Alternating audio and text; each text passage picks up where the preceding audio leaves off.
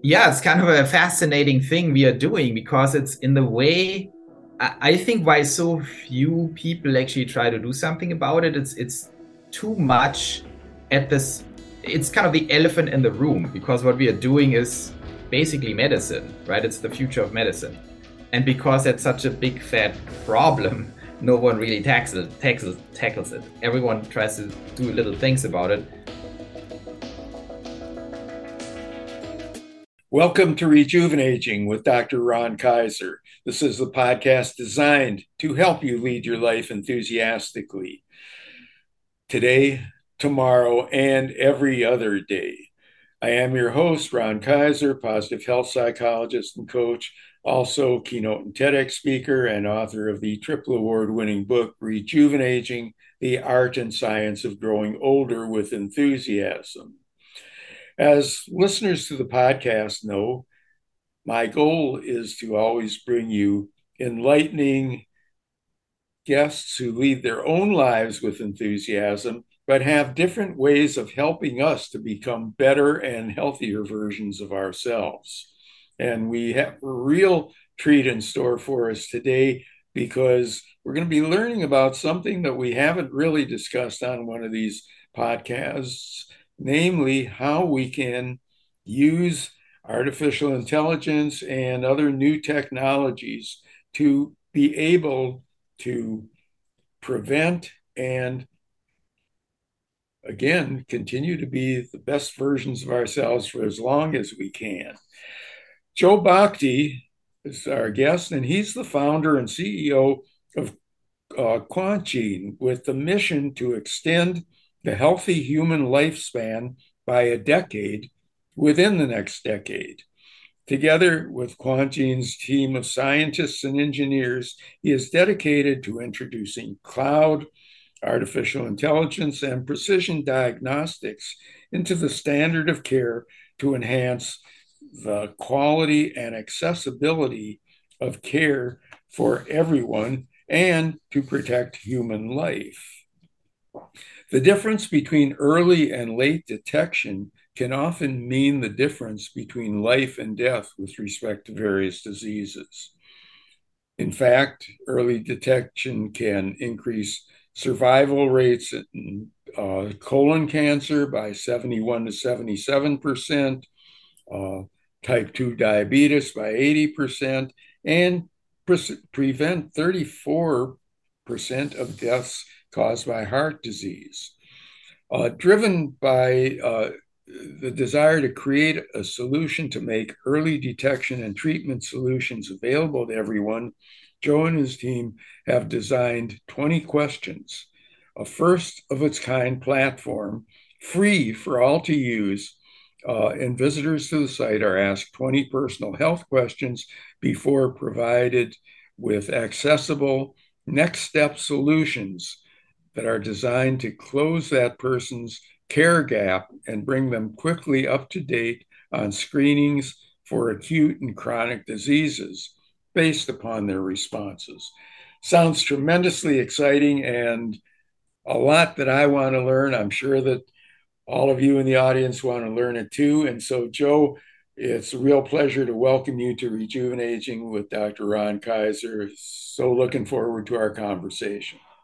Yeah, it's great to be here, Ron. Very excited about our conversation. Great. So let me start out by, as I said, this isn't something that we routinely talk about on the podcast. We haven't had somebody with specifically your skill set or orientation from the business standpoint. How'd you happen to get into this? It seems like such a important area, but yet I don't think it's really well defined or well covered by lots of people. Yeah, it's kind of a fascinating thing we are doing because it's in the way I think why so few people actually try to do something about it. It's too much at this. It's kind of the elephant in the room because what we are doing is basically medicine, right? It's the future of medicine, and because it's such a big fat problem, no one really tackles it. Everyone tries to do little things about it, but what we saw with a genomics background coming into, the greater medical space, what we realize is there's this tremendous technology overhang in medicine and healthcare. So the technologies we have today to save patients' lives vastly exceed what is being deployed. It's like a weird overhang. So basically, the world of technology and medicine, like the technological piece of medicine, is probably 20, 30, 40 years ahead of medicine. And that never happens anywhere, right? If you have a new chip processor for a phone, it takes 5 years before everyone has it, not 40 years. So in medicine, we can detect most diseases at early stage. We can knock out cancer very easily as a population problem at this point, but we don't do it. Wow. And the question is, what is the problem here? And the problems are very manifold. There are lots of reasons why this is not happening. Regulation, by the way, is one of the smallest factors in this whole thing. It's not the FDA, it's not government regulations. It has much more to do with the centerpiece of medicine, how we practice medicine, what physicians are trained to do, what physicians are incentivized to do, and what physicians are not allowed to do. And that creates this giant friction in getting precision medicine technologies to patients, especially in prevention. Right. And in cancer, it might be a little faster. There's more pressure to late stage cancer care to get these genomic technologies to people. But in prevention, the systems people think, well, it's not that urgent because people don't have a problem yet. At the same time, it's very expensive on a population level to roll anything out because everyone then gets it. And so that creates a lot of problems that prevents advanced imaging, advanced genomics, artificial intelligence, and all these core medical intelligence technologies to actually get to patients. And we have made it our mission to get it to patients anyway, through new ways, to get the costs dramatically down, right? To allow self-payers to just pay for it. So we can circumvent all these insurance obstacles that are built up to prevent you from getting this. And so it's a very interesting journey. And my background is I'm an interesting blend because I grew up in a very medical household, very passionate life science and medical parents. So I learned a lot about all kinds of things, microbiology, how medicine is practiced, and all these things behind the scenes. Then I studied economics, went into more business and investment topics. And that's exactly the right blend of skills that I need now, right? I need to deeply understand medicine, but you also deeply need to understand economics because that's the problem with the whole.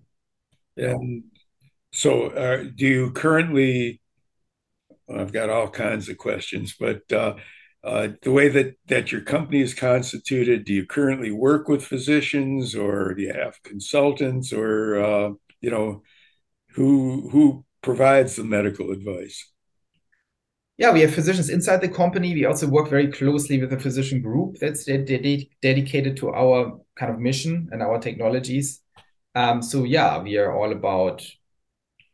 I always say we look like a genomics company from the outside, but at the inside we are a medical intelligence company.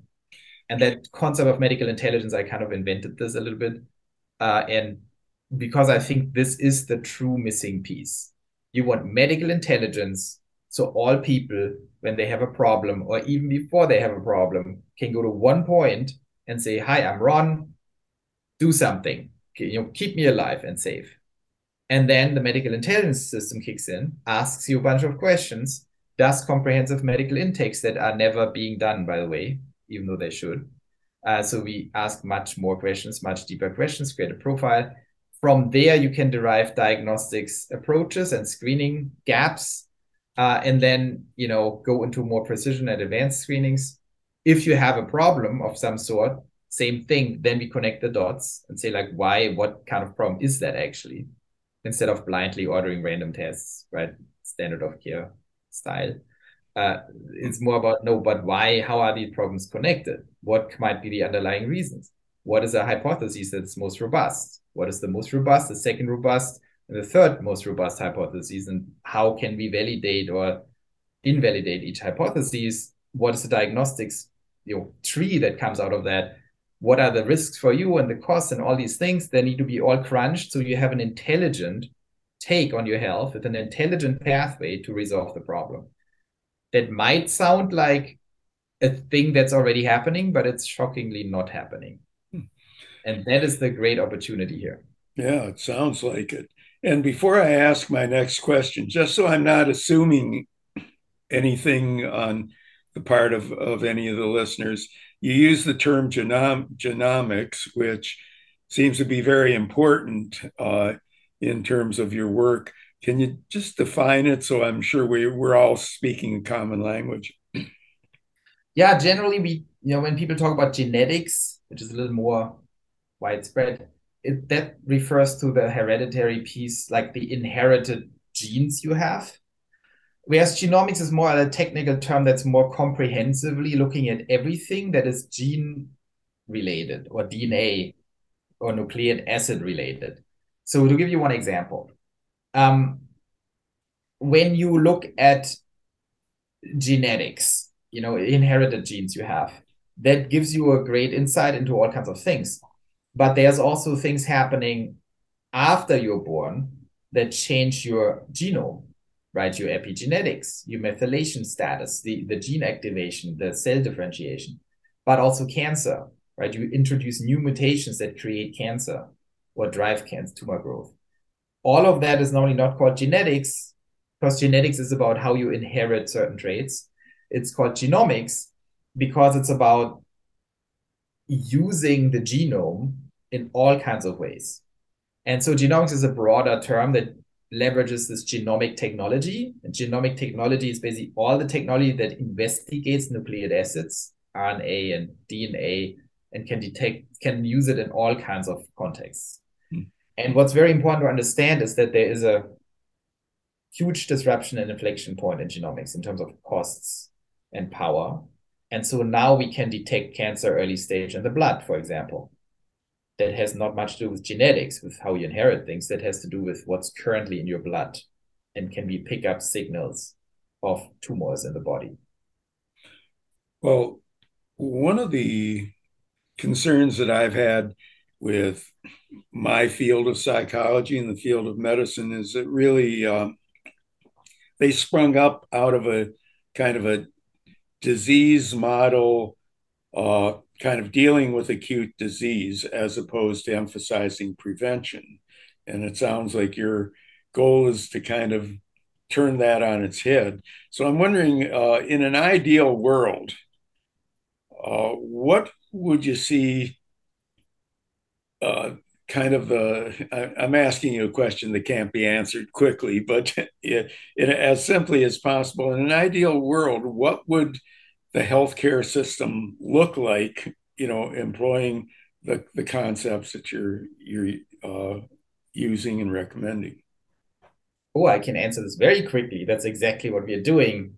So in the future, you have a medical intelligence solution, Serenity. That's the product we are doing. And Serenity Foundation is kind of your entry point, $500 entry point. And what that does is it takes all the data in, all your data that's available, including lab tests, family history, medical history, all the data, crunches the data with a medical intelligence engine on the back end, and tells you, Ron, here's what's going on with you very likely, and here's what you need to do to stay ahead of any kind of disease. And that is informed by the entire depth and knowledge of medicine.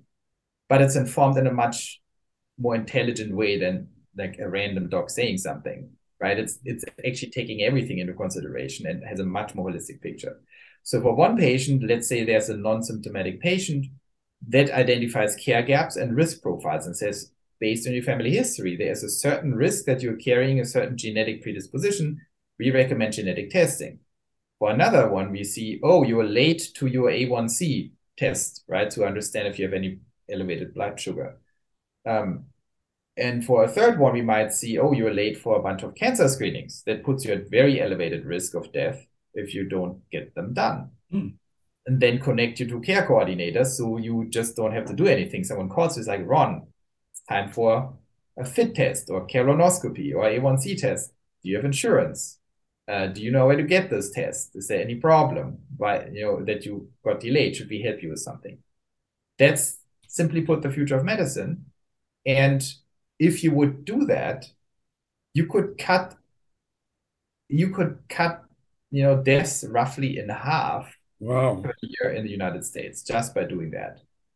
And then the next level of that would, if you have symptoms, it does the same thing, right? You plug in your symptoms and say like, well, boom, here's what needs to happen. And I don't have the numbers on that, what that would do, because it's hard to do the numbers on that. So not on screening, but on symptomatic reactions. But I know anecdotally from tons and tons of patients that that's exactly where the system fails again. Like in centralized, balanced, risk balanced care coordination. Because you go in and then your primary care doc might overlook something. Then you have an endocrinological problem and go to an endocrinologist. And then the primary care doc doesn't coordinate with them. And then you have a problem. Then no one wants to take control of the case. Everyone is just a piece of it. So you want basically a system that puts medical intelligence around the patient first as a layer above all of medicine to make sure whatever happens to you is thought through and according to the deepest intelligence you can get. That would solve basically nearly all problems we have. Fascinating. So, if I get this information, uh, can I just take it to my physician, uh, or does somebody have to be, does a physician or specialist have to be coordinated with your program in order for somebody to get the most use of it? And what is just generally, what can I do with this information if I want to, I've got something detected early. How do I go about getting it taken care of? Yes, the short answer is everyone should have a physician on site, kind of locally, because we are mostly in telemedicine. So we always coordinate with physicians if possible. The question if you like your physician or should switch your physician, that's up to each patient, right? And the relationship, because the physician needs to be engaged. Um, but what Serenity introduces is basically a secondary layer of care coordination that sits on top of everything.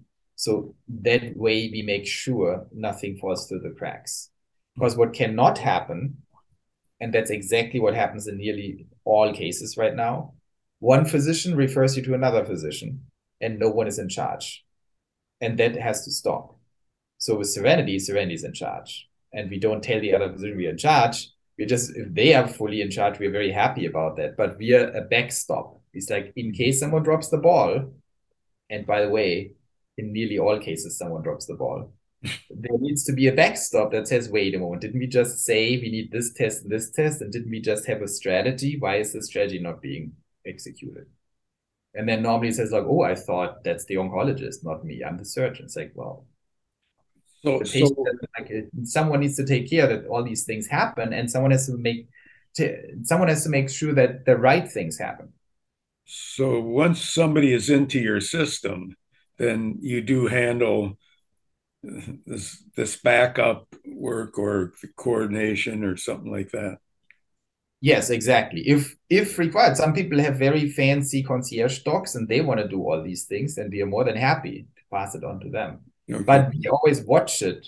We are the medical intelligence tool that checks on everything. Like, is this actually being done? And if not, we plug the holes. And at this point, do you have a limited number of diseases that you can do this with, or does it cover everything, or are you starting out and continuing adding more diseases that you can detect, or what's the state of the art now? Well, the way we constructed the system is what we don't want to do is to make it the patient's problem and make the patient the care coordinator. Basically, and that's exactly why we cannot be picky with conditions. We have to say, well, who decides that, right? So if we say we only do A to Z, A to Y or something, then the patient has to figure out what he has and then pick their providers. That's bad. That's not the idea. The idea is if you have any problem, there must be a point that you can go to that solves the problem or helps you solve the problem. And that's how it's set up. So it's not limited to any condition. Of course, we have certain strengths, right? It's cancer detection, for example, cardiovascular, like the base neurodegenerative. If it's some super rare problem, but even then we are helping by connecting you to experts, for example, right? But if no one helps you, it's like, oh, that's not my problem. I can't deal with that. Then it's always the patient's problem, and that can't be the solution. That's not the future. And do you deal with cognitive issues too? I know people worry about dementia and Alzheimer's and stuff like that. Is your system equipped to identify that? Yeah, there are definitely two interesting fields that are very challenging. One is neurodegenerative and cognitive, and the other is mental health. Right? They're tricky because in neurodegenerative uh, terms, medicine has let us down a little bit, and there's not much that very conventional medicine can do. All the Alzheimer and Parkinson drugs look bad, and but there's definitely new intelligence out there that goes more to lifestyle and nutrition and exercise and these things that are actually heavily impacting that. And that's like, and doctors often don't know exactly how to handle these topics because it's not totally validated yet.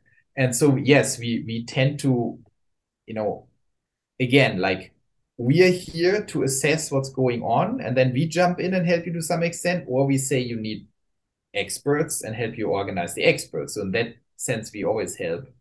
But what we learn more and more in chronic conditions, including cognitive decline, that these softer approaches or systemic approaches, nutrition, exercise, lifestyle, seem to be the big needle mover.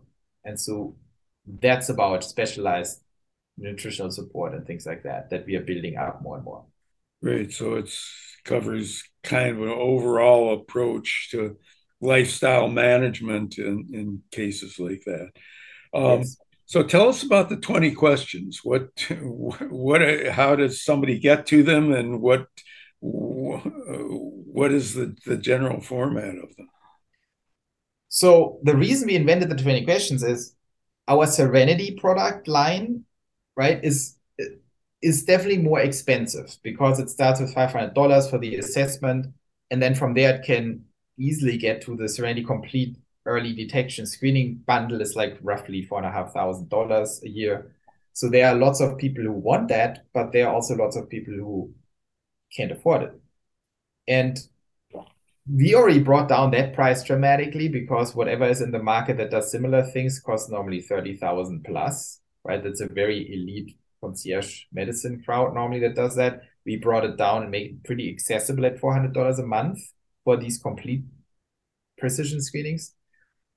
But of course, we also work with governments, and we know population health, and we know that even $500 a year can be a big problem for a lot of people. And so the idea was, can we create a product that is free, that moves the needle, that solves problems on an intelligence level better than a government or a current healthcare system can do? And that's how we invented the 20 questions. Because we found out that 92% of Americans have gaps in their preventative care, in their standard preventative care. So only 8% of Americans actually get all preventative care done in time, which is crazy. And so that affects all kinds of diseases, cancer first, but cardiovascular, general health. Now, why is that? Because primary care is not set up in a way that can handle that, because you need to have better intakes, you need to understand the latest guidelines, you need to ask the right questions. No one does that. I've never met a primary care doc who does that correctly, because they don't have time. They don't have the tools, they don't have the technologies. How do you even do that? And then if you do it, who interprets the data? Who understands the latest guidelines? All of them across all disease categories. And so what we built is the first medical intelligence tool where you can simply answer 20 categories of questions. It's a little more than 20 questions. We just call it 20 questions. It's a little bit more, but in 20 big questions. And then we identify, based on all the guidelines, your care gaps, like based on standard of care. Are you late to anything? And then we help you um, get this done by telling you clearly, okay, you have three problems. You're late to three things. This is, an A1C test. This is like an annual physical, and this is your lipid panel is late. And then you take this to your doctor, and he hopefully knows what to do, or she. There's also an upgrade option that we built into 20 questions, where for $95, you get a care coordinator on our side, so to actually help you through, because we saw a lot of people are stuck somehow. Maybe they don't have insurance, maybe they hate their doctor, or maybe they don't know what to do next. And we need to charge something, because then we need to handhold people. But that's a much more affordable price point. So our goal here is close all the care gaps. Right. Well, you've done a wonderful job of explaining this, but I'm sure people might have some additional questions. And I don't know, how do they find out? First of all, how do they access the 20 questions? But also, how do they find out more about this and more about the options and things of that nature? So on the Serenity side, if you're interested in this next level of medical intelligence for prevention or for symptomatic topics, just go to getserenity.live. So that's pretty easy. Get Serenity and then .live, not .com. And for the 20 questions, I always recommend everyone to go there, is 20questions.live. So the number 20 and then questions.live. Okay, and we'll have that all in the show notes.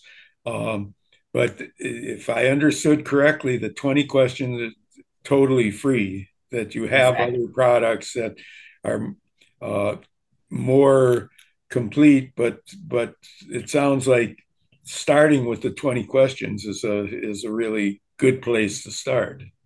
Absolutely. Yeah. There's no reason not to do it. You want to know what's going on. So And do you have a website, or are you on social media? I mean, it sounds like this thing is we're not at a completed point that there's new stuff coming out all the time. If somebody wants to keep up with, again, it sounds so very exciting that I've got a pretty intelligent audience, and I think a number of them will want to stay on top of this. So absolutely. I mean, the best way to stay on top is my YouTube channel, Save Your Life with Joe. So if you just Google, or not Google, like put in the YouTube search, Save Your Life with Joe, should pop up. And that just launched in May this year. And yeah, that's where I'm like posting videos on all kinds of topics that are related to how to protect and save your life. And that goes mostly into precision medicine and screenings, but also a little nutrition and generally cases and questions people have. okay, and if I'm correct, I think Joe doesn't have an E on the end. It's J-O. Am I correct? Jo, which is just short for Johannes, which is my German name. Yeah. Yeah, uh, assume that there is some story to it, but so it wasn't just a fancy way of spelling Joe, but that started with Johannes. Or is it Johannes? Johannes? Johannes. Okay, well, I mean, this has been so educational, and really appreciate you taking the time to explain this. I really am going to be encouraging a number of people to look into this.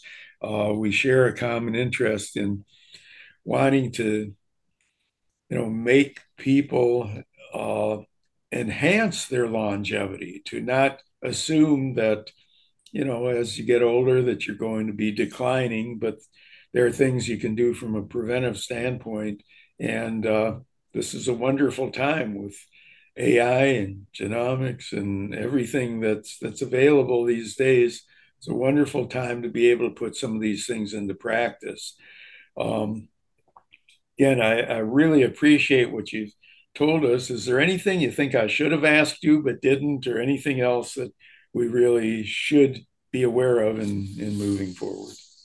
No, I think that was a very well balanced set of questions. I mean, I just can encourage everyone, go to the 20 questions, check out Serenity, and also be aware that medicine has fallen behind quite a lot compared to what's possible.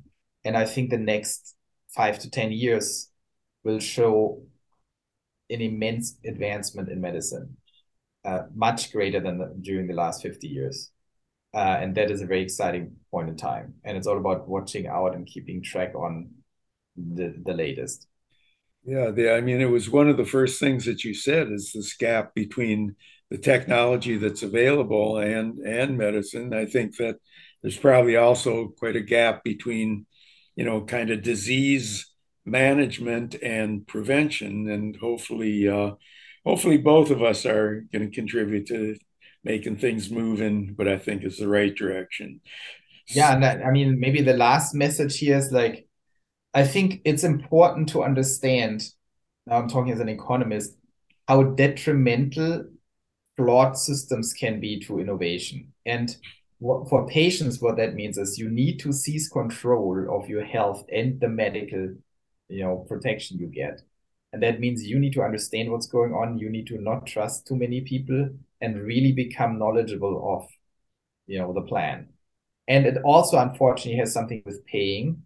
Like if you rely on your insurance or Medicare to take care of you, you are in big trouble because these systems are not set up to protect you. They are set up to save themselves money.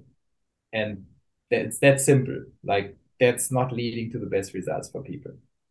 I'm always surprised at how many people are knowledgeable about their car's body or their computer's body, and fairly ignorant about their own body when there's information available for them. So I think that's a really great final message that you gave us. Really enjoyed our conversation, learned a lot from it, anticipating learning more from you, Joe. So thanks again, and really looking forward to what you're going to be producing in the future, as well as uh, what you've contributed to the field already.